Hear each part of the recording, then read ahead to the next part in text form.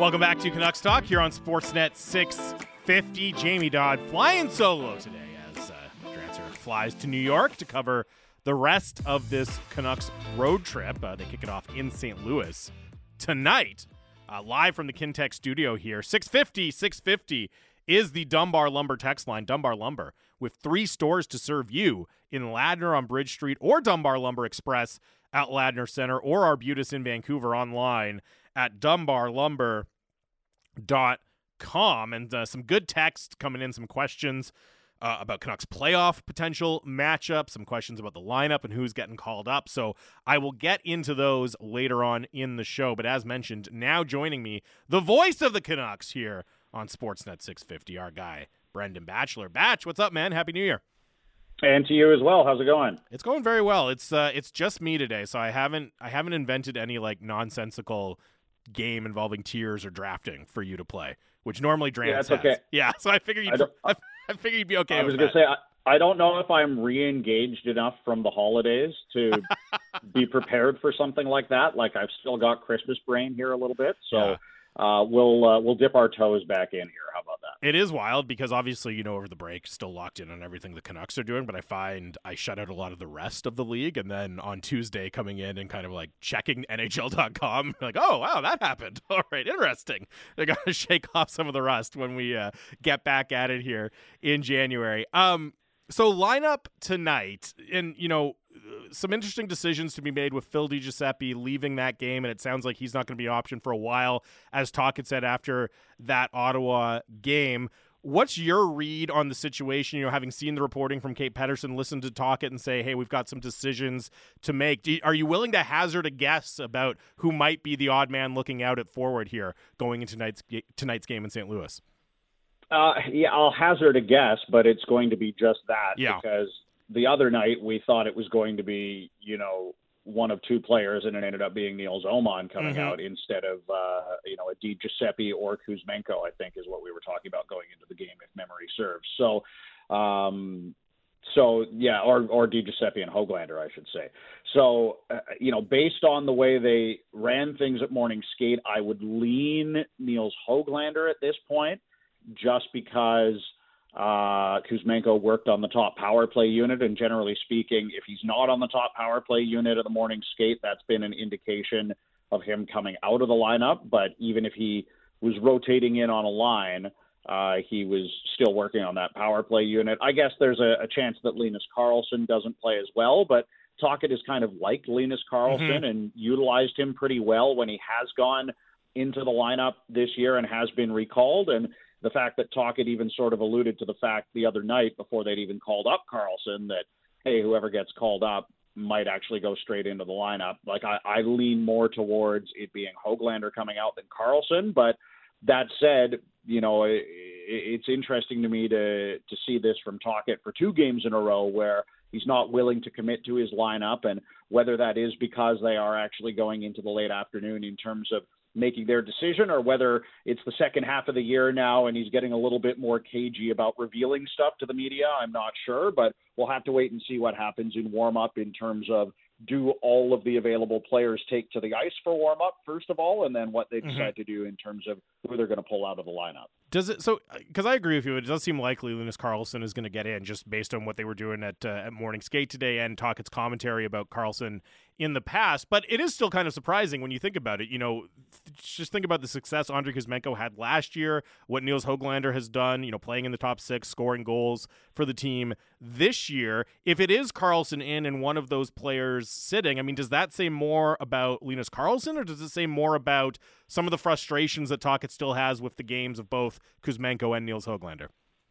I think it says more about the style of player, and that Linus Karlsson might be a better fit on a 4th line in a role where, you want to trust a guy defensively and you like the way he plays along the walls and the battles he can win and things like that, as opposed to looking at, the offensive upside of having a guy like Höglander or Kuzmenko in the lineup, because it seems clear based on the way that they deployed the lines that at the very least, both of those players have lost their spot in the top six for this game tonight. And of course, we know lines can go in the blender and things can change. And a guy like DiGiuseppe can get hurt in the first period, and suddenly you've got 11 forwards and everything goes out the window. But based on the way they skated this morning, it's Lafferty and Suter being elevated up the lineup, and Höglander and Kuzmenko, at the very least, being moved down the lineup. So to me, that speaks to more of a stylistic fit on what you want to see from your fourth line. And it's Tocchet kind of tipping his hand to something that he's talked about lately, which is that with the current personnel that they have, he doesn't feel he's got guys that can be consistent top six forwards in Kuzmenko and Höglander or DiGiuseppe or whoever else you might put in that rotating door, Lafferty, of guys that are going up the lineup. So I think he's more looking at riding the hot hand in terms of who he gives the opportunity to. And you look at Suter, 6 points in his last 5 games, Lafferty, 2 points in his last 3 games, as opposed to a guy like Höglander who hasn't hit the score sheet in 4 consecutive games now, and Kuzmenko, who's a guy that's struggled at times throughout this season to generate the offense they're hoping for from him. So I wonder if that's what we're more likely to see from Tocchet, assuming that, the organization doesn't make a trade to try and shore up one of those top 6 wing spots. Is it literally just be a situation of who's going right now, and if you're going, then you'll get a chance to play up the lineup with some of the top players on the team. As you mentioned, Pius Suter looking like he's going to get a chance to skate in the top 6 on the wing with JT Miller and Brock Besser. And, Rick Tocchet was effusive in his praise of Suter and said, yeah, he was everywhere after Phil DiGiuseppe went out. They moved him up and down the lineup. And, I mean, if you look at the season, really, I feel like Pius Suter, it's early for team award talks here, Batch, but I feel like Pius Suter should almost have the Unsung Hero Award locked up at this point, just with how versatile he is, how many different things he can do. And, you look, he goes out of the lineup, I think it was in the Montreal game, and that almost perfectly corresponds with a little bit of a dip, that 500 stretch of hockey for the Canucks. He comes back in the lineup, and they start winning all their games all of a sudden and again. And I'm not saying it's just Pius Suter's impact, but it's really incredible how much he can help this team and just kind of all the under-the-radar things he can do and the versatility he brings that just helps the team win.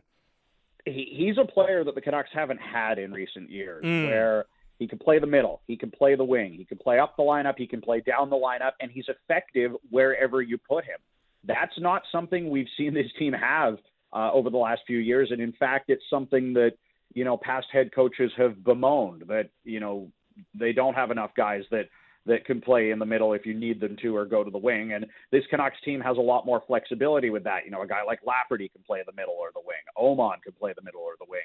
Suter can play the middle or the wing and is a player that what you get from him every night. He's a great 200-foot forward, right? He's reliable defensively. He's not going to be a liability in the defensive zone, but there's a offensive bottom line that we've been seeing here certainly of late. And right before he went out with the injury, he had a number of goals in the few games before he went out. And as I said, 6 points in the last 5 games, including 4 goals. That's a definitive bottom line that shows that you might be worthy of more ice time and more opportunity to play in some of those prime roles, especially when you compare it to some of the players that haven't been producing as consistently. So, the offense is one thing, but I think it's more the reliability and the trust that he has from the coaching staff, regardless of where he is on the ice, that leads to him getting a chance to play more often, play up the lineup, and directly correlates what you're talking about, where when he's in the lineup, the team's had more success. And you could even, take that a step further. And I think it was Drancer that had the stat the other day, and I don't have it off the top of my head, but something like, the Canucks are outscoring opponents 8-0 when he's on the ice at 5-on-5 since he's been back from injury. And I think that was a stat he had going into the game. So it might be even better than that coming off the win the other night. So when you have a player where the team's results trend in the right direction when he's in the lineup, and the results of the team directly, trend upwards when he's on the ice, it shows that he's a guy that's making an impact whenever he's out there. And you can understand why Tocchet trusts him and why he would elevate him in a situation where he loses a guy like DiGiuseppe to injury. Yeah, it's a good point you make about the team not having players like that in recent years, because so often prior to this year, right, the conversation has been there's a lot of talent, but is it less than the sum of its parts? And I think part of that has been, okay, well, this guy's a good player, but do we have the right center for him to play with on this team? And if he's not in the top 6, does he really make sense in the bottom 6? Can he kill penalties? And it's just been kind of hard to fit all of the puzzle pieces together. It's almost been like some of the coaches have been, trying to assemble a puzzle, but the pieces don't quite match. And then you bring in Suter, and, just to use one example, because I think he's the clear example of this, who can literally play anywhere without any concern, and all of a sudden it just makes Rick Tockett's job and the coaching staff's job so much easier, right? Because you don't have to pull your hair out wondering, okay, hey, this guy's a good player, but where does he fit in the lineup? You can just plug him wherever with confidence. Yeah, and particularly at the center ice position, both Suter and Bluger make such a big difference. Yeah. But also, as I mentioned, Oman and Lafferty, because if you have a centerman that goes down to injury, in past years, you were calling up a guy that was playing in the AHL to play down the middle because you didn't trust any of your wingers to move to that center ice spot. And suddenly, that's on paper anyway, one fewer NHL quality player that's in your lineup. Whereas if you can shuffle things, so when Suter went out, Bluger moves up into that spot with Joshua and Garland, and obviously that has, worked very well. But then you have a guy like Oman, who I know he was down in the AHL to start the year, but based on the way he played in training camp, it was clear that the coaching staff anyway felt that he was worthy of an NHL job, and, because of a numbers game and a salary cap situation, had to go down to the AHL. Niels Oman goes into the middle, Teddy Bluger elevates up the lineup, and suddenly, even though you don't have a guy like Suter, you've still got 4 centermen that I guess you feel anyway are NHL quality centermen, as opposed to having to call a guy up. And like, you look at how different the middle of the ice is this year compared to last year for the Canucks. Like, it's easy to forget that Sheldon Dries played a lot of games last year as the third line center, and nothing against Sheldon Dries. I think he acquitted himself well in that role to a certain extent, as much as he was capable of, and he produced some offense as a result too. But there is a clear talent gulf and a clear gulf in what you get from your guys down the middle in the bottom 6 when you're looking at Teddy Bluger, when you're looking at Pius Suter, as opposed to someone like Sheldon Dries. So I think that more than anything is what helps shore things up for them, is they can withstand an injury down the middle now. And I might even go as far as to say, and I wouldn't have said this at the start of the year. In fact, I said the exact opposite. But I wonder if they could withstand an injury to one of their top 2 centermen. Obviously, it's not ideal to lose Miller or Pettersson for any sort of extended stretch. But the way Suter has played and how he's fit in when he's gone up the lineup, mostly in a winger position, I've got more confidence now that if Miller or Pettersson had to miss a handful of games, that Suter would be a worthy fill-in player at the very least that could sort of hold down the fort while one of those guys is out of the lineup. And that's a much different conversation than anything we've had with this team around the center ice position in the last few years. Well, and I think part of that, Batch, too, is they have such a good record now, right? And you think back to Jim Rutherford at the beginning of the year saying we need everything to go right to be a playoff team, and of course a huge part of that is the health of the top players. You couldn't, you coming into the season, if you'd said, hey, they're going to miss Elias Pettersson for 6 weeks at some point, you would have said, well, they're not making the playoffs, right? But now, to your point, like, one, the depth, but also the cushion they've built in the standings. I'm not saying it would necessarily be easy, but even if, heaven forbid, there was to be a significant injury to a star player, like, I think those combination of factors, they'd be able to survive it and still be a playoff team, even with some major adversity like that. Yeah, I tend to think so too, and that's the benefit of a cushion. Now let's hope that this theory isn't tested. Yeah, let's hope it's hypothetical, purely hypothetical. Yeah, exactly. Yeah. We've got to knock on whatever piece of wood you've got closest to you. But I tend to agree, and that's the benefit of a cushion is, in the second half of the season in recent years, it's about winning every game, and it's about making decisions that are allowing you to win this game rather than, looking at the longer term. And not to say that I think the coaching staff would look long term, right? They're incredibly focused on the day-to-day and the game-to-game, and that's what they preach to their players.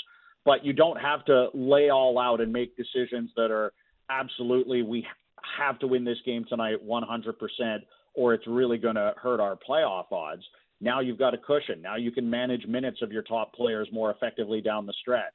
You can do things like not play JT Miller and Elias Pettersson very much on the penalty kill, which is what we've seen lately. And, coincidentally, it's kind of come along at the same time as, first of all, Suter coming back to the lineup, but also the penalty kill trending in the right direction. Yep. So that's a positive thing for this group too. Your penalty kill is doing very well. You're not overusing your top players in that situation. And you're still finding a way to win games. And I've said this in the past, but I'll say it again. We look at last year, and a bad start snowballed into bad storylines off the ice becoming the headlines, snowballed into the team continuing to struggle, and things just kept getting worse and worse, it felt like, until they made the coaching change in January. Well, when you have a good start, it's amazing how things can snowball for you in a positive direction in terms of how you can manage the minutes of your players, how you can manage the starts for your starting goaltender. If this Canucks team didn't have the start that they did to this season, do you think there's any chance Casey DeSmith is starting that game against Philadelphia coming out of the holiday break? I don't think so, but they took the opportunity to give Thatcher Demko a nice long break, to get him some work in with the goaltending staff, and, he's able to come back in, and now that they've got a busy stretch of road games here, they're going to have to rely on him, but at the same time, they also know they can go to DeSmith, so they don't have to overwork Demko. So, that's just one element of many things that, success breeds success, and the fact that you have a good start allows you to do things that will set you up for more sustained success. And that's what I see from this Canucks group, and that applies to if they suffer any injuries up their lineup going forward as well, maybe with the exception of Quinn Hughes, right, who I think is pretty much irreplaceable on that blue line. Yeah, that's a good point.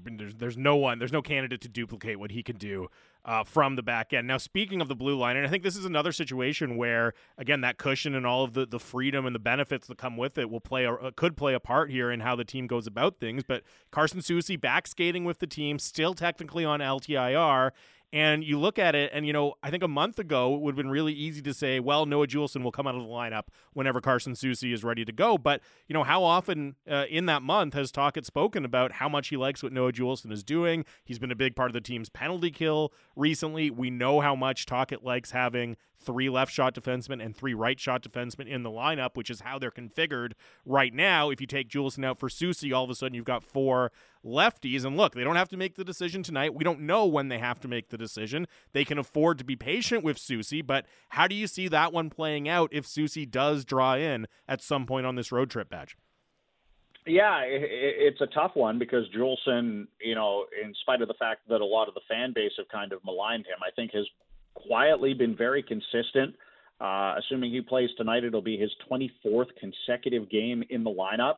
He's averaging north of 14 minutes in that stretch and, has become a pretty reliable penalty killer for this group. And, playing with Ian Cole, I think has been pretty successful, finding a role for himself and really carving out a good spot in the lineup and giving this team some consistent minutes. Now, this is a great luxury to have, that making this decision is a tough one, because if you are going to pull Juleson out or say, I guess Zadorov or Myers, theoretically you could pull out of the lineup, but I don't know if that's something that they're willing to explore. But what it does do, aside from what that decision might be, which is kind of hard to predict, is it allows them to give Carson Soucy time. And this is another thing that you talk about a good first half affords you. If you were in a desperate playoff race, maybe you're rushing Soucy back into the lineup because you feel like you need him to win games. Well, you're winning games.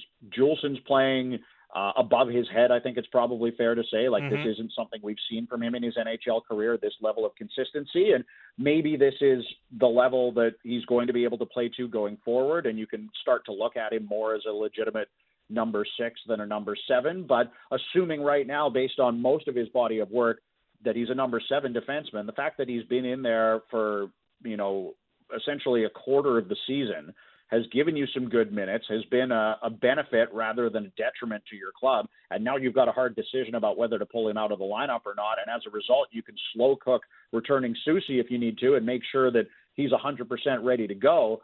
That's another thing that will only benefit this team going forward. So I don't envy the coaching staff in terms of that decision, because I don't think it's going to be an easy one. And, Soucy, obviously the big free agent acquisition coming in the off season on the 3-year contract, you're not going to want to sit him out incredibly long. But at the same time, as long as things are working and you're winning games and you like the way you're playing, I would be loath to change very much as well. It's a good point. For as well as, Bluger, Suter, Ian Cole have all played and all fit, they spent the most money on Carson Soucy in the summer. Like, that was the guy who was really expected to be the biggest impact. He's been out of the lineup for so long, but, eventually he will get back on the ice, and they'll have to make that decision. Zooming out a little bit and just looking at the road trip as a whole, Batch, and, when the schedule's released and we start kind of pouring over it before we know how the Canucks are going to do to start the season, it would be easy to look at this stretch and say, oh man, coming out of Christmas, 7 games out east, some good teams on that. Like, we expected Buffalo to be better, right? Pittsburgh, New Jersey, probably expect to be a little better than they are right now in the standings. This looked pretty daunting. At this point, it's still going to be a challenge, but it doesn't feel as kind of looming as it would have for the Canucks at the start of the season. What are you kind of hoping to learn or kind of curious to see from the Canucks on this road trip, given that, again, the stakes are a lot lower with where they are in the standings right now? Yeah, I think it kind of speaks to the same thing that Rick Tocchet was harping on about the last 40 minutes of the game the other night, where you get the 5-0 lead and, maybe it's human nature to a certain extent to kind of let your foot off the gas. When you look at this 7-game road trip and some of the opposition on it, like, that's what I look at is how do you play against St. Louis tonight in a game against a team that, isn't anywhere near you in the standings later in the trip. They've got Columbus and Buffalo. Those kind of things are, you've built this cushion so you're not desperate for points, but can you still dial in and have a good road trip and have a successful road trip in spite of the fact that some of the teams you're playing may be more desperate than you are for points, or should be more desperate than you are. And then I just want to see how they go up against some of the top teams that they're going to face, like the Devils on Saturday, like the Rangers on Monday. I don't know if we call them measuring stick games anymore, because the Canucks are legitimately one of the top teams in the league now with the way they played this year. But how do you perform against other teams that you would put in that conversation? Because once you get to the postseason and your goal is to not just get there, but have some success, you are going to have to perform well against other teams that have had very good seasons and other teams that are kind of in a similar spot to you at this point in the year, where you've had the good first half, what you have accomplished, likely that you're going to the playoffs at this point. But you still have to find a way to win games and be professional and continue to elevate yourself up the standings, because, as much as the playoffs were probably the goal coming into the season now, Rick Tocchet talks about raising the bar, and there's a legitimate chance to win this division, or at the very least have home ice advantage to start the playoffs. And that's something this team should be striving for. So, I don't know if manufacturing urgency is the right way to put it, but how can this team perform on a tough trip like this, where they have this cushion and they don't need to be desperate for points like they have been over the last few years? Because that, to me, is maybe the most interesting thing about this second half of the season as a whole. Is this is a situation that this group of Canuck players have never been in with this organization, because the only year that they were sort of in a playoff position in the second half of the season was the COVID year, where they didn't get to play out that stretch run. And then, obviously they did well in the bubble playoffs, but, players like Pettersson and Hughes and the young core group of this team have not experienced a full stretch run and what that entails when you are in it, when you are battling for playoff contention, when you're battling for home ice, when you're trying to elevate your standards internally. And so that's what's going to be fascinating, not just about this road trip, but about the whole second half of the season to me, is how do the Canucks manage the fact that they've had success to start the year and that they don't need to treat every game like a must-win desperation kind of situation like they have over the last few years, while at the same time also wanting to achieve more than they have and continue to have success as a group and prepare for what they hope anyway will be a good run in the playoffs. It's a good point, Batch. All great stuff as always, man. Appreciate it. Enjoy the game tonight. I'm sure we'll chat soon. Sounds good. Thank you. Have a good one. That is Brendan Batchelor, voice of the Canucks here on Sportsnet 650. And, of course, he will have the call tonight on the St. Louis game along with Randeep Jan. I do like that point about Batch, about just being in uncharted territory here where, look, you're never going to feel the same level of desperation to win your division as you are to make the playoffs. The playoffs is just such an important psychological thing for players, for teams in the NHL, right? The significance of getting in, even if it's in eighth place, is huge. So you're never going to be able to manufacture that type of urgency, but can you find that kind of middle ground between letting your foot off the gas while also knowing you don't have to go out there and desperately try for points night in, night out? How do you handle the remaining portion of the schedule? Are you still able to keep that level of play as high as possible without that urgency and without, the coaching staff certainly sacrifice, running up the minutes on key players? Can you do both? Can you take the foot off the gas so you're fresh for the playoffs while also maintaining that sharpness for the playoffs? That's going to be an interesting challenge. I like the Batch raised that point there for the Canucks going in to the second half of the season here. Okay, tonight, as mentioned, they're playing the Blues. Matthew DeFranks covers the Blues for the St. Louis Post-Dispatch. He will join us next on the show. Before I do that, I got to tell you about Scotiabank Hockey Day in Canada. It's taking place January 17th to the 20th in Victoria, BC. Multiple days for Hockey Day in Canada this year. 32 Thoughts will be recording a live show at Wicket Hall in downtown Victoria on Thursday, January 18th. Show starts at 2.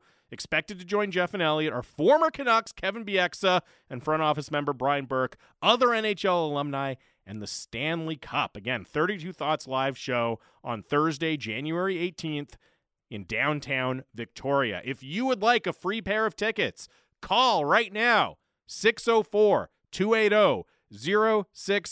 604-280-0650. Caller 3 wins a pair of tickets to the 32 Thoughts live show in Victoria on the 18th. We're giving away another pair tomorrow, so if you don't get them today, call back tomorrow, 604-280-0650. Matthew DeFrank's up next on Canucks Talk.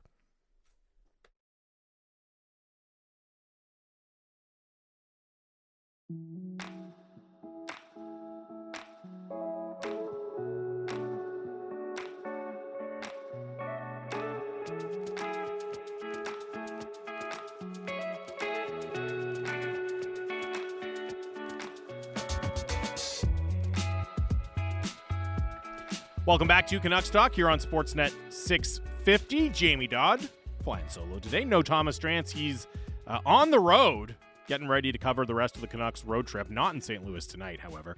He'll join the team, or meet the team at least, in New York. Drance will be back on the show tomorrow. Canucks Talk brought to you by Avenue Machinery and Douglas Lake Equipment. Be a champion on the worksite. Find them together online at DLEAMC.com. I am coming to you live from the Kintec studio. Kintec, Canada's favorite orthotics provider, powered by thousands of 5-star Google reviews. Sore feet, what are you waiting for? 650 is the Dunbar Lumber text line. Some good text to get into later on in the show. But as mentioned, of course, with the Canucks down in St. Louis tonight, we now welcome to the show from the St. Louis Post-Dispatch. He is Matthew DeFranks. Matthew, thank you for doing this today. Happy New Year. How are you? Doing great. How are you? I'm doing very well. So this is the second time the Canucks and Blues have met this year, but first since the firing of Craig Berube. And, just to rewind a little bit in the Blues season, what was it? What was the kind of the final nail in the coffin, or the real pressing issues that led the team to decide to dismiss Craig Berube and go in a different direction? Yeah, I think a lot of people around the city were surprised at it. For me, I look at this Blues team, and they're supposed to be a mediocre team. They're supposed to be in the middle of the league, and guess what? They're mediocre and in the middle of the league. So I was a little bit surprised that they put this team together with this in mind, but they wanted to move on from the coach. But I think when you look at that stretch of 4 games right before Craig Berube got fired, that's what really did it for him. They were badly outplayed against Vegas in a loss, and then they lost to Columbus, Chicago, and Detroit. And it's really been, for the most part, this whole season, the inconsistency of the team. For the longest time, they were either winning by 3 goals or losing by 3 goals. And when you showed up at the rink the night of the game, you didn't know which one it was going to be, right? And I think for Doug Armstrong, he wanted a little bit, fewer wild swings. And then, we all know how difficult it is to change a full roster, and decided that he would go ahead and change just the coach instead. And try to go about fixing things that way. I think sometimes in hockey there comes a point where the coach is just, it's time to move on, right? And sometimes we say, oh, he's lost the room, or the players aren't responding, or whatever it is, and it's not the coach's fault, but it's just, hey, you need a new voice to speak to the players. And sometimes there's more to it than that, right? There's, hey, the team isn't prepared, or they're not playing defensively the way the GM wants. There's a tactical issue. Were there things that, beyond just having a new voice, that they wanted a new coach to do differently to kind of clean up in the Blues game? Yeah, so the two things that Doug Armstrong mentioned were accountability and competitiveness. Those were the two things that he wanted Drew Bannister to bring, and then he wanted to see whenever he does end up hiring a full-time coach instead of having an interim in Bannister. And so when we talked to Armstrong after he fired Berube, one of the questions was, okay, well, what could Berube have done differently? And Armstrong didn't really have an answer, right? It wasn't that they needed to change forechecks, or they needed to change their power play formation, or stuff like that. And it wasn't tactical things. His response was basically, well, I didn't know, if we kept on going with the same coach, that the results would be any different than we've seen. So he just wanted to try something different. And to me, it's a little bit unfair when you ask, hey, what could a coach have done differently to save his job? And the answer is more or less nothing. Like that's not a really fair position to be in from my perspective. But in the end, things will probably work out for all parties. To be honest, like Berube's going to get paid the rest of his contract out, right? He's going to get his money. He's probably going to get to pick his next destination that has a different trajectory than the Blues are currently on, right? So it might work out better for him in the long run. And the Blues, I mean, clearly they had already kind of thought about this. This is not like a one-game sort of situation you make a decision on. And so if they're thinking about it, they're looking at what's next, and they'll be able to find whoever they want after that. So in the end, it probably won't end up mattering a ton. I don't really see a 2019 repeat coming in St. Louis. But, it is still surprising to see for me. You mentioned Berube has a chance now to go maybe join a team on a different trajectory than the Blues are. And that's one of the things that's so fascinating for me about the Blues. You mentioned just on a game-to-game basis not really knowing what to expect from the team this season. And I look at it and, I don't really have a clear idea what to expect going forward either. As you said, mediocre team, middle of the standings this year, but you also look and, they have a lot of money committed on the books to some long-term deals for players coming up. So it's not as if it's going to be easy to kind of drastically remake the roster. What direction is this team headed? Like, what should we expect to see from Armstrong and the front office, going into the trade deadline, and then even beyond that, going into next year? What are the kind of goals for this team in the medium and long term here? Yeah, the team that Armstrong has always pointed to as kind of his goal for this retool, rebuild, whatever you want to call it, it's been the LA Kings. And we know that they struggled for a few years, and they got those top 5 picks, and whether they've worked or not is up for debate when you look at Byfield and Turcotte and stuff like that. But their bigger moves came on the trade market and free agency, right? You look at Arvidsson, Fiala, Deneau, Dubois, like all those moves that they made to get in veteran guys that could help the team right now. At the same time, and at one point they were considered probably the best farm in the league, right? With all their guys, and we see Brant Clark's coming up right now, so we'll see what he has. But that's the kind of the rebuilds that Doug Armstrong wants to have, that they don't fully tank, they don't fully bottom out, and they're able to kind of make some moves with veteran guys to fix the NHL roster.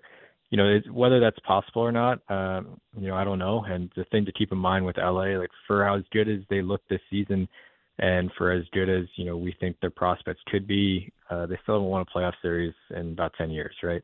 So it's not like it's a certain thing to go one path and see that the LA teams have done what they've done. You still don't know what you're getting at the end of it. And with the Blues in particular, like I mentioned all those forwards that the Kings got, the Blues really need help on defense, and that's where all their money's tied up on.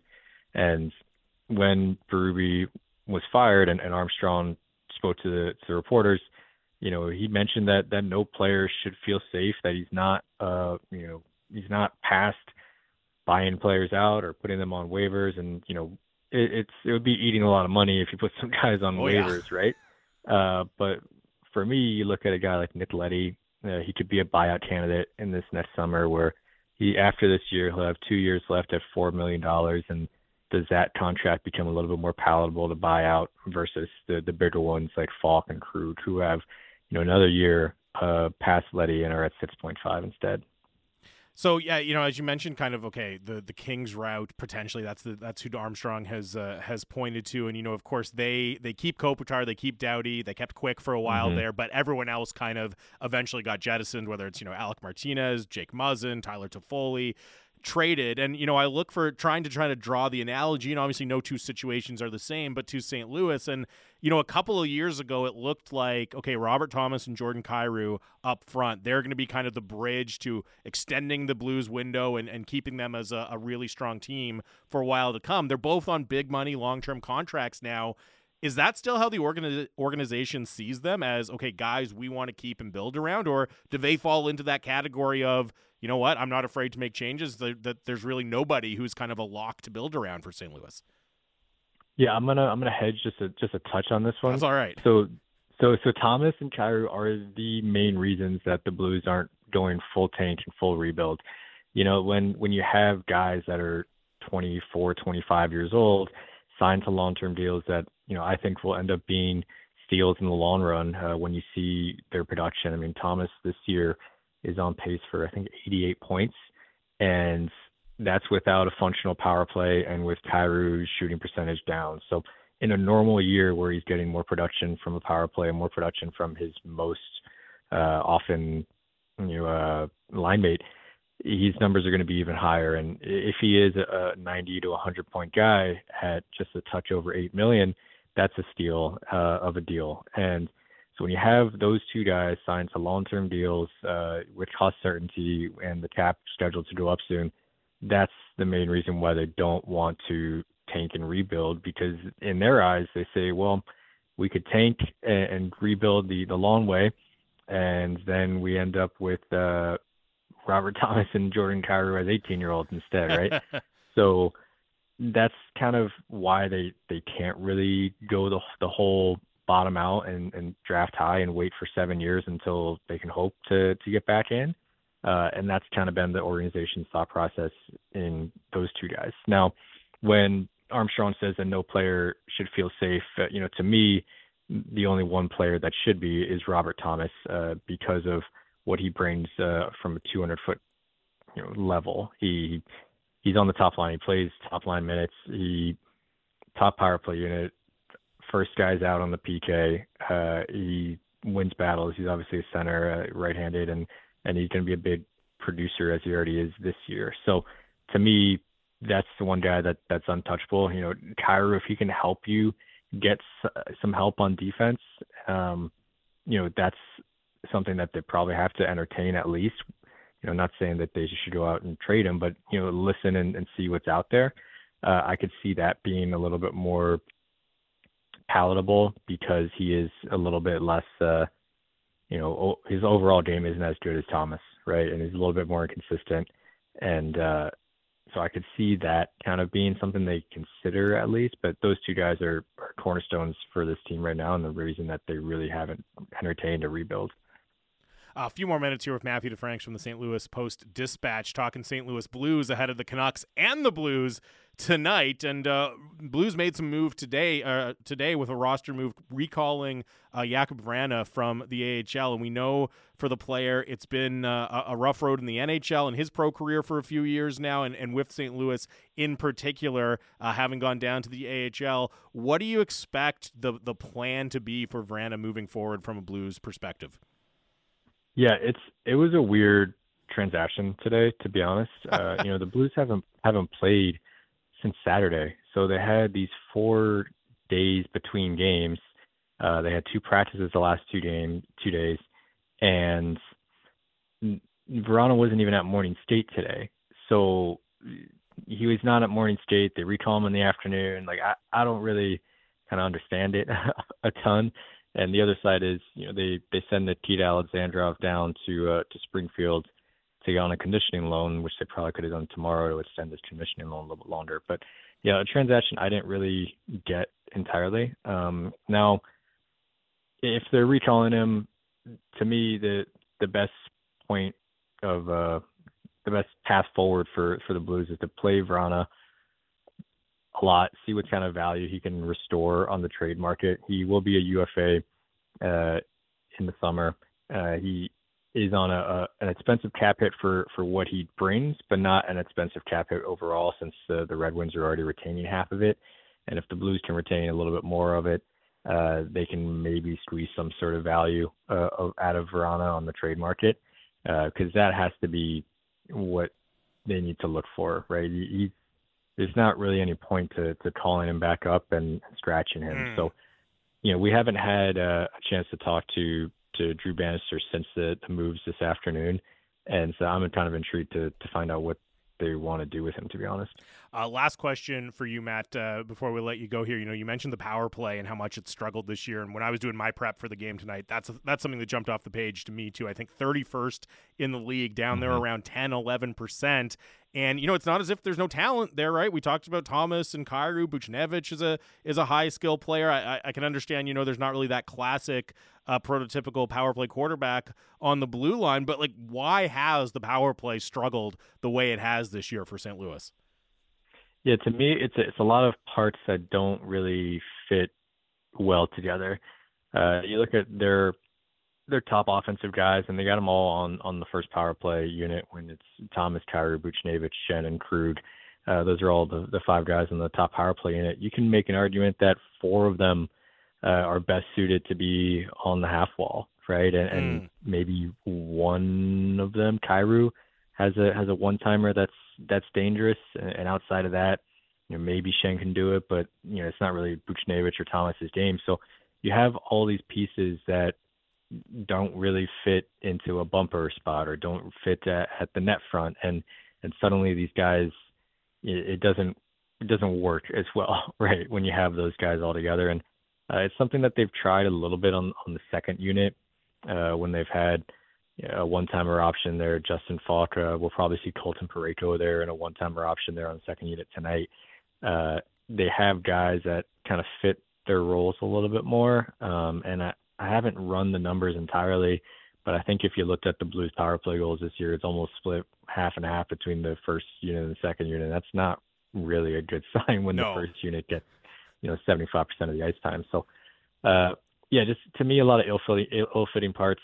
And it's kind of weird too, because you look at the edge stats that the NHL provides in terms of zone time, and the Blues are towards the top of the league in zone time on the power play. They're towards the top of the league in face-off win percentage on the power play. So they're getting the puck. They have possession of it. They're just not scoring. And this has been the case for almost 40 games now. It's not like it's a 10-game segment. So definitely a lot of work to do there. And they with an okay power play, even if they were just mediocre, you wonder how far much up the standings it would be. Yeah, I feel like in the NHL, if you have two roughly equal power play units, that's actually kind of a problem. You just want to load up that first power play unit and everyone really get it clicking most of the time. Matthew, really appreciate the insight. I do find the Blues fascinating. Should be an interesting one tonight in St. Louis. Thanks for doing this. For sure. That is Matthew DeFranks covering the St. Louis Blues for the St. Louis Post-Dispatch. And with some pretty frank thoughts about just, the decision to fire Craig Berube. And as he said, Doug Armstrong not really being able to provide a thing that Berube could have done differently. Now recalling Vrana, they're in a bit of a difficult situation with all the money they have the books, especially on the back end, but also up front to a certain degree as well. And, it's easy to say, okay, hey, we want to follow the LA Kings model, but one, as Matthew pointed out, I mean, look, I like what the LA Kings did a lot. I think they're reaping the rewards now, but it's not as if they've gone on a deep run in the playoffs yet. I think that's also totally fair to point out. And the thing with the Kings was they had really desirable trade assets that they could move at various points. Again, I ran through some of them in that chat, right? But Jake Muzzin, they got a good haul for. Tyler Toffoli to Vancouver, they got a good pick for, right? Alec Martinez to the Golden Knights. There's other guys too. They were able to move those players and then collect those assets and either make those picks or send them out for other guys who fit better. With the Blues, somebody texted in there just towards the end of the interview. I didn't have a chance to run it past to Frank's, but they asked, okay, what about Pavel Buchnevich? What would that cost? And yeah, that's an interesting player on the trade market for sure. Although he does have one more year at 5.8, but that's a high skill guy that I think a lot of teams would be interested in. Other than that, there's so much money they have wrapped up on the blue line in Falk, Krug, Parayko, Leddy. Those guys all have no trade clauses too. And you look at it, Brandon Saad, he has a no-trade clause, right? Braden Schen's your captain. You're probably not thinking about moving him. There's not a lot of guys that jump out at you and say, oh, wow, they could trade that guy and get something really good in return. Buchnevich might be that one piece they have. So I get it. I like the comparison to the LA Kings as a model to try to follow for an NHL team, but every situation is different, and I'm not sure it's going to be quite that easy for Doug Armstrong and the St. Louis Blues, too. It'll be fascinating to see what they end up doing with Vrana as well after he was recalled today. It is Canucks Talk here on Sportsnet 650. Jamie Dodd here solo today. Drancer back on the show tomorrow. 650 is the Dunbar Lumber text line. And by the way, congratulations to Jody. You and a friend will attend the 32 Thoughts live show at the Wicket Hall in Victoria on Thursday, January 18th. Tune into Canucks Talk tomorrow for another chance to win a pair to that show. So shout out to Jody, and we'll give away another pair tomorrow on the show. 650 is the Dunbar Lumber text line. Somebody texted a little bit earlier when we were talking about, the decision to call up Linus Karlsson, who could get in the lineup tonight. Will it be Höglander or Kuzmenko coming out of the lineup and Karlsson going in? Sean and Campbell River texted in, is anyone wondering why management has called up Karlsson 3 times before someone like Baines gets a shot with the big club? Extra player could play considering PDG might be out for a while. And yeah, to the last part of your text, Sean, it does look like Linus Karlsson has a good shot to draw in tonight, although we'll have to wait and see what actually happens in warm-up and going into the game. But, as to the question of why hasn't Arshdeep Baines been called up, you look at the stats, and remember, Baines got off to such a hot start. He was leading the AHL in scoring for a little bit there, and his numbers are still overall really impressive. He has 27 points in 27 games. That's a really good season at the AHL level for a 22-year-old, especially an undrafted guy coming out of the WHL. But the pace has slowed down a little bit, and the thing is, guess who else has been extremely effective offensively at the AHL level? It's Linus Karlsson. He has 23 points in 25 games. So I think at the beginning of the year, you could have made the offensive argument for Arshdeep Baines, right? Hey, this kid is filling the net. How can you go to somebody else? Now, there's no separation, really. I mean, they're basically both a point-a-game player at the AHL level. So I don't think you can really build the argument for Baines on that basis. And, Batch and I were talking about it. Every time Karlsson has come up, Rick Tocchet has liked what he's seen when he's gotten in the lineup at the NHL level. Rick Tocchet has been, pretty positive in his commentary on Karlsson's game. So at this point, given that there's not much of a gap in their production at the AHL level, that Karlsson has started to build that trust a little bit with Rick Tocchet, I don't think it's a surprise. I think he's kind of earned that de facto first call-up spot from Abbotsford, at least for the time being. Now, the other thing I will say, and we were talking about this a little bit earlier in the show with regards to Jonathan Lekkerimäki and what his path looks to eventually making the NHL with the Canucks. Of course, Patrick Allvin and Jim Rutherford like to be very, very patient. So I don't see a player like Arshdeep Baines or, Atu Ratu, who's having a pretty good year at the AHL, or Vasily Podkolzin. The fact that it wasn't one of those guys being called up, that's not necessarily a negative for that player. Because sometimes you get in these situations, right, where the players you look at more favorably or you regard more highly in terms of what they can do for you down the road, those are the guys you actually want to leave in the AHL to make sure you're not impacting their development. In some situations, it can actually be a good thing for the player, at least in terms of how the organization views them, that they're the one not getting the call-up, right? Maybe they look at Baines and say, you know what, we really, really like that player. We don't want to bring him up until he's ready to stay. We know this could be short-term for Karlsson, so we're not going to do that to Baines. We're going to keep him where he's having success in Abbotsford. You could apply the same logic to Ratu, certainly with Podkolzin. I mean, we've talked to Rick Dahlio all about it. The plan is to be very, very patient with Vasily Podkolzin. That's a guy who I don't think they want to call up until they know that he's going to stick around in the NHL. So, look, I think there's a variety of factors, but I don't think it's a inherently negative thing or speaks to, the organization not liking any of the other players that didn't get called up. I think it's as simple as Karlsson's having a really good year in the AHL, and he started to build that trust with Rick Tocchet and the coaching stuff, which is so key. I mean, that's one of the things that could get him in over Niels Höglander or Andrei Kuzmenko, over NHL regulars, because he's building that trust with Rick Tocchet. 650 is the Dunbar Lumber text message inbox. Some really good questions coming in, including one about possible playoff opponents for the Vancouver Canucks. I'll read this one out. Where is it here? From, I believe it was from Graham, who texted in, would you rather play, if you're the Canucks, would you rather play the Kings, the Oilers, or the Golden Knights in the first round of the playoffs? Those aren't the only options, of course. There's other potential Central Division opponents, but just looking at the division, would you rather play the Kings, the Golden Knights, or the Oilers in the first round if you were the Canucks? Text in 650. I'll address that. We'll hear from Rick Tocchet as well. Take some more text too. Final segment of the show coming up here. Sportsnet 650.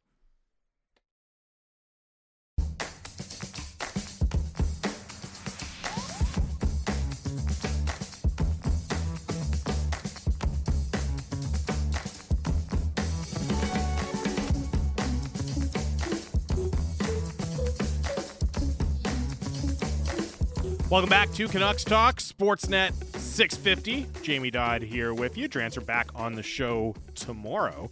Canucks Talk brought to you by Avenue Machinery and Douglas Lake Equipment. Be a champion on the worksite. Find them together online at dleamc.com. Coming to you live from the Kintech Studio. 650 is the Dunbar Lumber text line. Dunbar Lumber with 3 stores to serve you in Ladner on Bridge Street, or Dunbar Lumber Express at Ladner Center, or Arbutus in Vancouver online at dunbarlumber.com. We will hear from Canucks head coach Rick Tocchet in this segment, but as mentioned, speaking of the Dunbar Lumber text line, Chef Graham in Kelowna cooking up a great text and a great question for the show. He says, Jamie, what's up? And I appreciate that, Graham, first of all. Who would you rather play in the first round, Oilers, Kings, or Knights? He says, give me the Oilers and their sketchy goaltending. And this is a fascinating question. And text in 650. Who would you prefer the Canucks face in the first round? Just limiting it to these teams.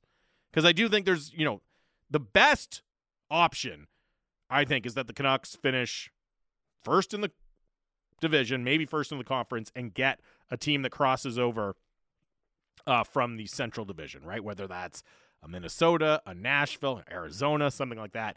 Give me those teams any day of the week before any of the 3 other likely playoff teams in the Pacific Division. But just limiting it to the Pacific Division rivals, the Golden Knights, the Kings, and the Edmonton Oilers, who would you rather see the Canucks face in round 1? 650 is the Dunbar Lumber text line. And, Chef Graham says the Oilers and their sketchy goaltending.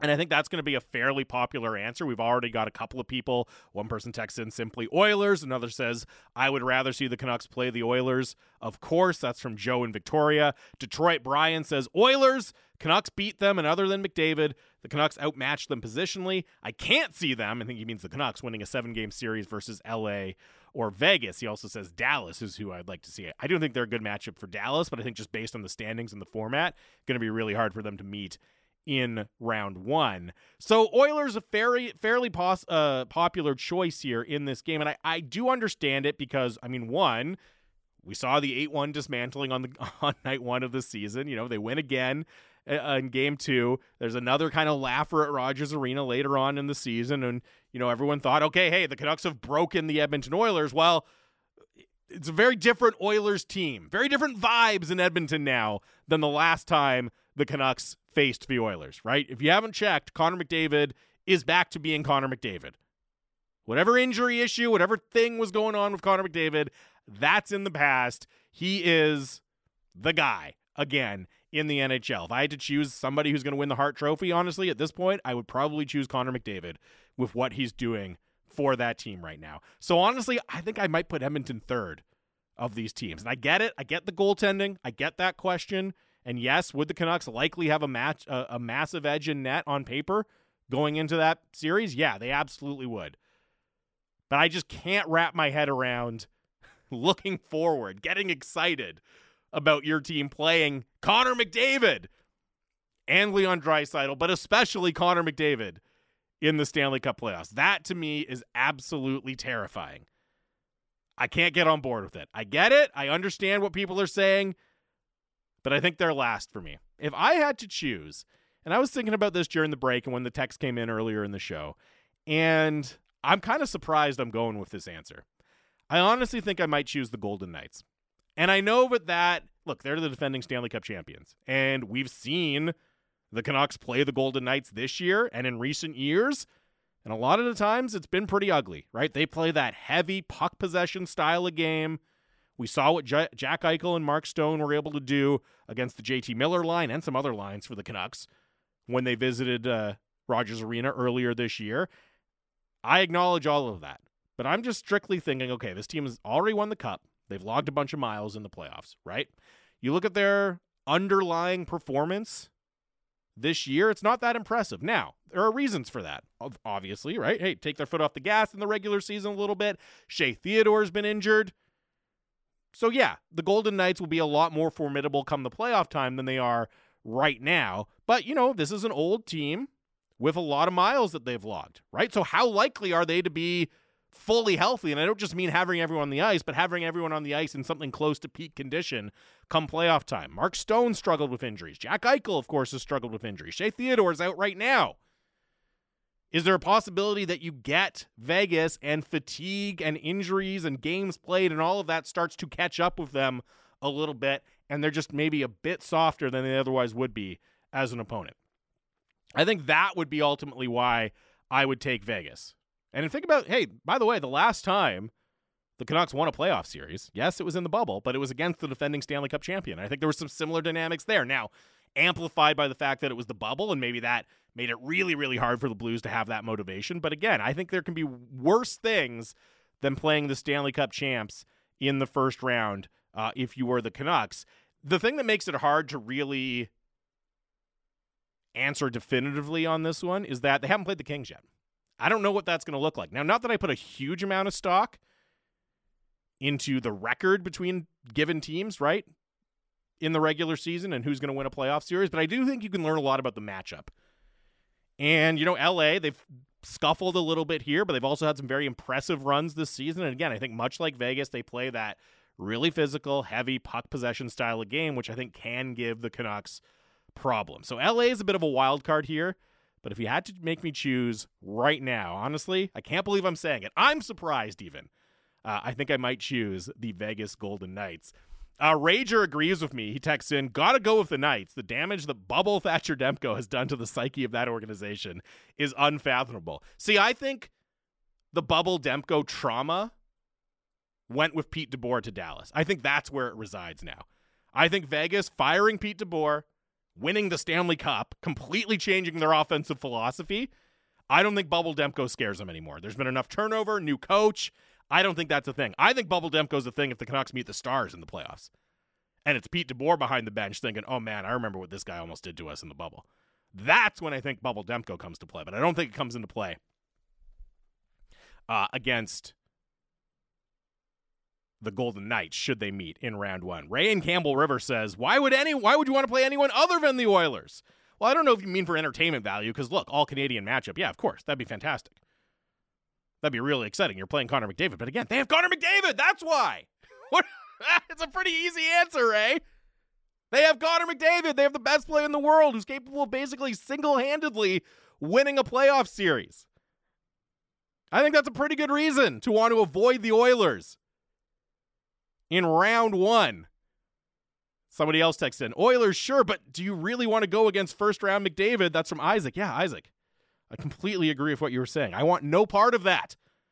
I want absolutely no part of that. And again, I feel bad because, yeah, McDavid's McDavid, but, let's not sleep on what Leon Draisaitl has done in the playoffs in the past as well. That is an incredible, incredible duo to have to match up with against in the playoffs. I do not want any part of that. TR from Courtney says, give me Vegas every day. We can beat Vegas, the Golden Knights, in a 7-game series. Our goaltending will shine. That's from TR from Courtney. I mean, I do think there's an element, too, of, yeah, go out. Hey, what would be a better way to build some confidence going into round 2 than go out and take out the defending Stanley Cup champions?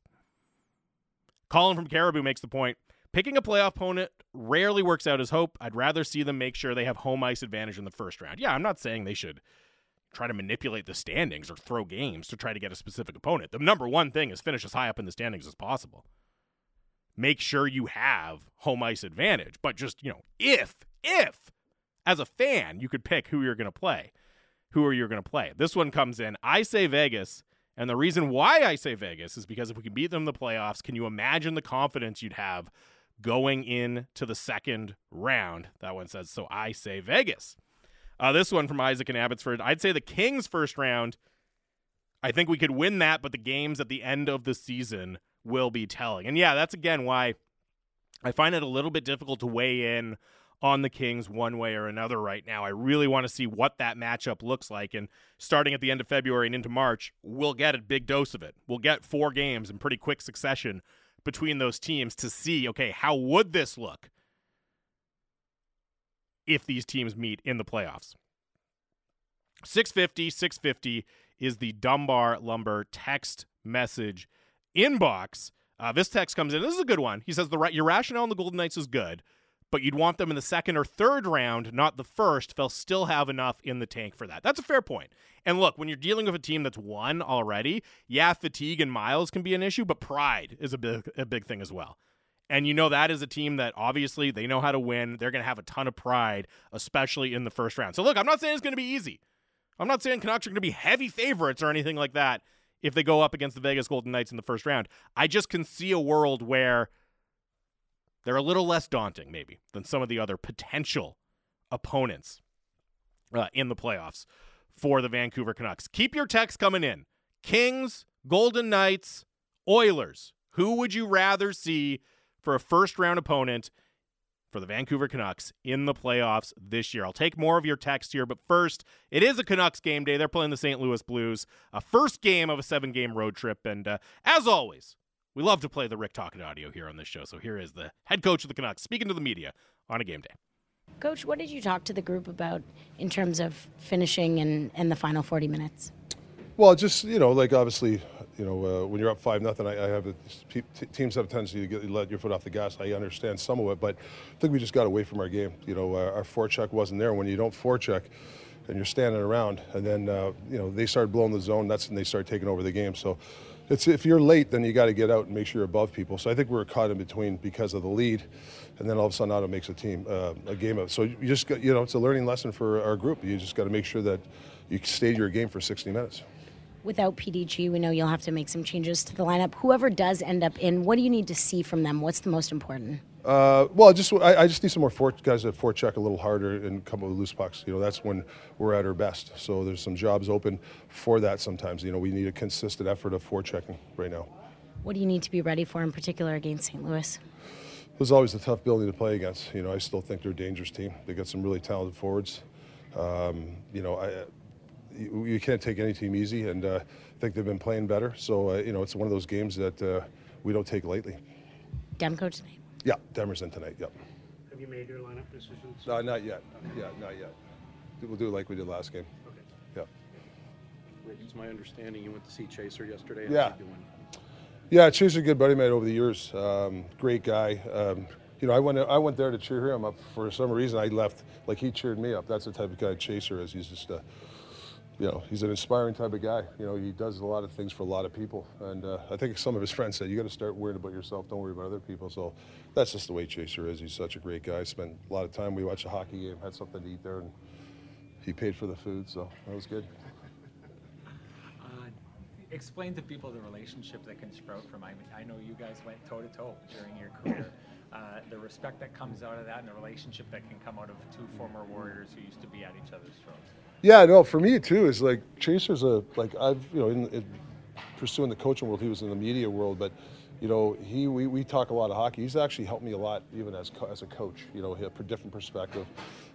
Very team-oriented guy. So if I had a struggle as a coach with some players or whatever, he'd give me some different approaches. And actually, this year he's told me a couple of things to try. So I think for Chaser, I think there's a love of him to coach. He never got into it, but I think he's coaching. Is he coaching the kids now in minors hockey? I'm not sure. He helps out, but I think that's one love that he always wanted coaching. So he's got a smart brain when it comes to that. When you've been two Warriors who've clashed like that, is there a time that you couldn't have seen yourself being where you are with Kelly Chase right now? No, because I think that era, if you look at all the guys that fought are tough, and they're best of friends now. Like, I don't know how it is nowadays, but most guys back then, the hate was there, but after your career is over, it's an instant bond. There's so many, Craig Berube, Ty Domi, you can go down the list of guys, Jimmy Cummings, all those guys that I've kept in touch with, Louis DeBrusk, that, you battled them, but they're some of your best friends now. Kelly Chase, obviously. Speaking of Craig Berube, I'm assuming you've had a chance to talk to him since the change too. And yeah, a bunch of times, yeah. How's he doing, I guess? No, he's great. He's good. He's actually, I've asked him to watch our games and give me some advice, and he's just. I think he's in a good place in the sense he's watching a lot of hockey, and he's also taking time off. So I'm sure there'll be a lot of people, calling his phone soon or whenever. Yeah, I was going to say, you feel like it's not going to be long before he's back in the league, I guess. Yeah, no, it's a matter of time and when he's ready. So just hope my phone doesn't ring. That is Rick Tocchet speaking to the media. A little bit about the Canucks, also about some of, obviously we know Rick Tocchet and Craig Berube, formerly the coach of the Blues, good friends. Interesting to hear that Tocchet's been, even more reaching out to him now and soliciting some advice from Berube. And somebody texts in, who is Chaser? And yeah, what Tocchet is talking about there, former NHL player, former Blue, longtime St. Louis Blues player in the 90s, Kelly Chase, who's a tough guy in the 90s. Just to give you an idea, 458 games played, over 2,000 penalty minutes in less than 500 games for Kelly Chase. And you heard Rick Tocchet talking about some of the battles they had as players against each other. And Kelly Chase, as I understand, in the hospital in St. Louis. So Rick Tocchet was visiting him last night and spending some time with him and cheering up and getting cheered up by an old friend. That was what Tocchet was addressing there. And all the best to Kelly Chase as he spends some time in the hospital. Did think it was interesting. We'll talk a little bit more about the who do you want in the first round of the playoffs conversation. Lots of good texts coming in on that one. But just to hear one Tocchet say, we're going to treat warm-ups like we did against Ottawa, so expect extra bodies out there in warm-ups tonight against St. Louis. We'll see who actually ends up playing in the game. And also, asked about the decision between Höglander and Kuzmenko, and he said basically, like, we've got jobs open, and it comes down to forechecking.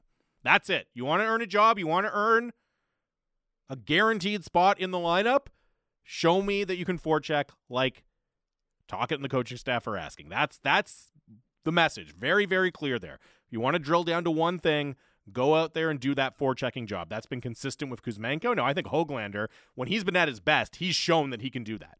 So I think it's an issue of consistency more for anything with Höglander. For Kuzmenko, I'm just not sure if that's going to be a part of his game. I think that's a tough assignment to give to Andrei Kuzmenko, but I also understand why Rick Tocchet is being consistent on that point, and something to watch tonight as we start to think about and start to guess who might be in and out of the lineup over the course of this 7-game road trip. 650 to the Dunbar Lumber text line. Still taking texts about who you want to meet of the 3 Pacific Division teams, the 3 other Pacific Division teams likely to be in the playoffs, the Kings, the Golden Knights, and the Oilers. Who do you want the Canucks to play in the first round of the playoffs? Before we get into some of those, I did like this text in. Unsigned says, are you more excited to see Bubble Demko, or are you more excited to see a revamped and more intense Elias Pettersson or JT Miller? And one interesting dynamic I think is going to be with this, like if this, and I feel kind of silly saying if, because I'm very, very sure that they're going to make the playoffs. So if/when this Canucks team is going into the playoffs, there's going to be a lot of talk about the relative inexperience of this team in the playoffs, especially, obviously, with regards to the Golden Knights. But even, you look at some of the series wins the Oilers have had. The Kings have been there, even if they haven't won a series for a while. But don't forget, what we've seen the Canucks' best players in the playoffs as Canucks. Now, yes, it was the bubble, and if you want to put a little asterisk there or something, I can't stop you. But again, these players have played in the playoffs for the Canucks, and the guys who are here from that team, pretty much to a man, were excellent. You don't need me to remind you what Thatcher Demko did, but JT Miller, 18 points in 17 games. Elias Pettersson, 18 points in 17 games. Quinn Hughes, 16 points from the blue line in 17 games. And that was a while ago now. Quinn Hughes has improved a lot. Elias Pettersson has improved. JT Miller, I think, has improved from where he was in that 19-20 season. So you guys have a track record. Yes, I understand it was not normal by any stretch. It's going to be a lot different being in, another team's home rink with fans in the stands, being in your home rink with your fans in the stands. Yeah, it's going to be different, but these guys have been able to do it in their taste of playoff action, right? They couldn't control that it was the bubble. They were just given the situation, and they thrived. Again, the star players, Demko, Miller, Pettersson, Hughes, all thrived in the playoffs. So, yeah, they got to do it in this version, too, in the kind of real version. But I do think there's reason for optimism and reason to kind of not necessarily fully buy into the, what are these guys going to do in the playoffs? Well, the one chance we got to see them as Canucks, they did really, really well in the bubble playoffs back in 2020. Who would you rather meet in the first round of the playoffs, the Kings, the Golden Knights, or the Oilers? Mason from Campbell River says, listen, they all scare the bleep out of me. No good opponents out west. And Tyler says, I'm not going to lie, Jamie. The Kings, Oilers, and Knights seems like asking if you want the electric chair, lethal injection, or the firing squad. I'll take the Coyotes in the wild card. That's from Tyler. And look, it's a good point. I agree. Like, as much as I'm saying the Golden Knights, it's not like I'm sitting here like, oh, yeah, that's a great matchup for the Canucks. No problem in round one if you get the Golden Knights. This really is a pick-your-poison situation. There's three very, very difficult opponents, different challenges, different potential benefits from playing, all of them. But I agree, and as I made the point earlier in the show, I really think playoff watch is off. This is division title watch now for the Canucks. Can you win the division? Can you win the conference? Can you get that crossover team from the Central? Whether it's Arizona, whether it's Nashville. Like, we've seen what the Canucks have done to Nashville. I don't think Nashville's in the same class. Even if they're both playoff teams, I think the Canucks would be heavy, heavy favorites in that series. I think they'd be heavy favorites against Arizona. That's a much, much different environment than having to go up against one of those three teams in the Pacific. A bunch of people saying, and this one's from Chris and Nanaimo, a bunch of people texting in, man, it would be awesome if we could get the Kraken would love to actually build the rivalry. Some other people have texted in, man, how great would it be for it to be the Kraken as well? Because that rivalry is still very much theoretical rather than actual so far. The teams just haven't really been good. They haven't played some high-stakes games against each other, hadn't been good at the same time. I should say, obviously, the Canucks playing great this season. Kraken had a great year last year, but it hasn't matched up at the same time to really generate those high-stakes games. And look, they're tied in the standings by points. And don't worry, I'm not going to do the points percentage thing. Drancer is not here, so we don't have to do that. Thank goodness for that. But Edmonton's just been so good. And I know Seattle is on a hot streak right now themselves. They've won 5 in a row. But Edmonton has 3 games in hand. They are clicking. We know how hot they can be when McDavid gets going like this, when Draisaitl is going. I'm not saying it's impossible, but I think it's going to be difficult for Seattle to hang with Edmonton in the race for that 4th spot in the Pacific Division. Now, maybe Seattle is able to track down Nashville or Arizona, and there's 5 teams from the Pacific, and could that open up a situation where the Canucks and the Kraken meet if the Canucks are the top seed in the conference? Maybe, and yeah, I agree, that would be fantastic to see. I just think if you're kind of weighing the odds about who they're most likely to meet, it's going to be pretty difficult for it to be the Seattle Kraken. Not impossible, but going to be difficult. I think if you're hoping for a rivalry-building series, you're probably looking at the All-Canadian matchup. And yeah, that means having to go up against the Edmonton Oilers and Connor McDavid and Leon Draisaitl. Thanks to everyone for texting in. Shout out to Chef Gavin in Kelowna for the question. Generated a ton of good texts into the Dunbar Lumber text line. I think it's Canucks Central coming up next here Do you know, Elon? Is it Canucks Central today? Oh, it's Kipper and Bourne. Never mind. But Canucks Central will be on shortly because it's the early game in St. Louis, and they'll have the pregame coverage for you as well. Batchelor and Deep will have the call. You can hear it all right here on Sportsnet 650.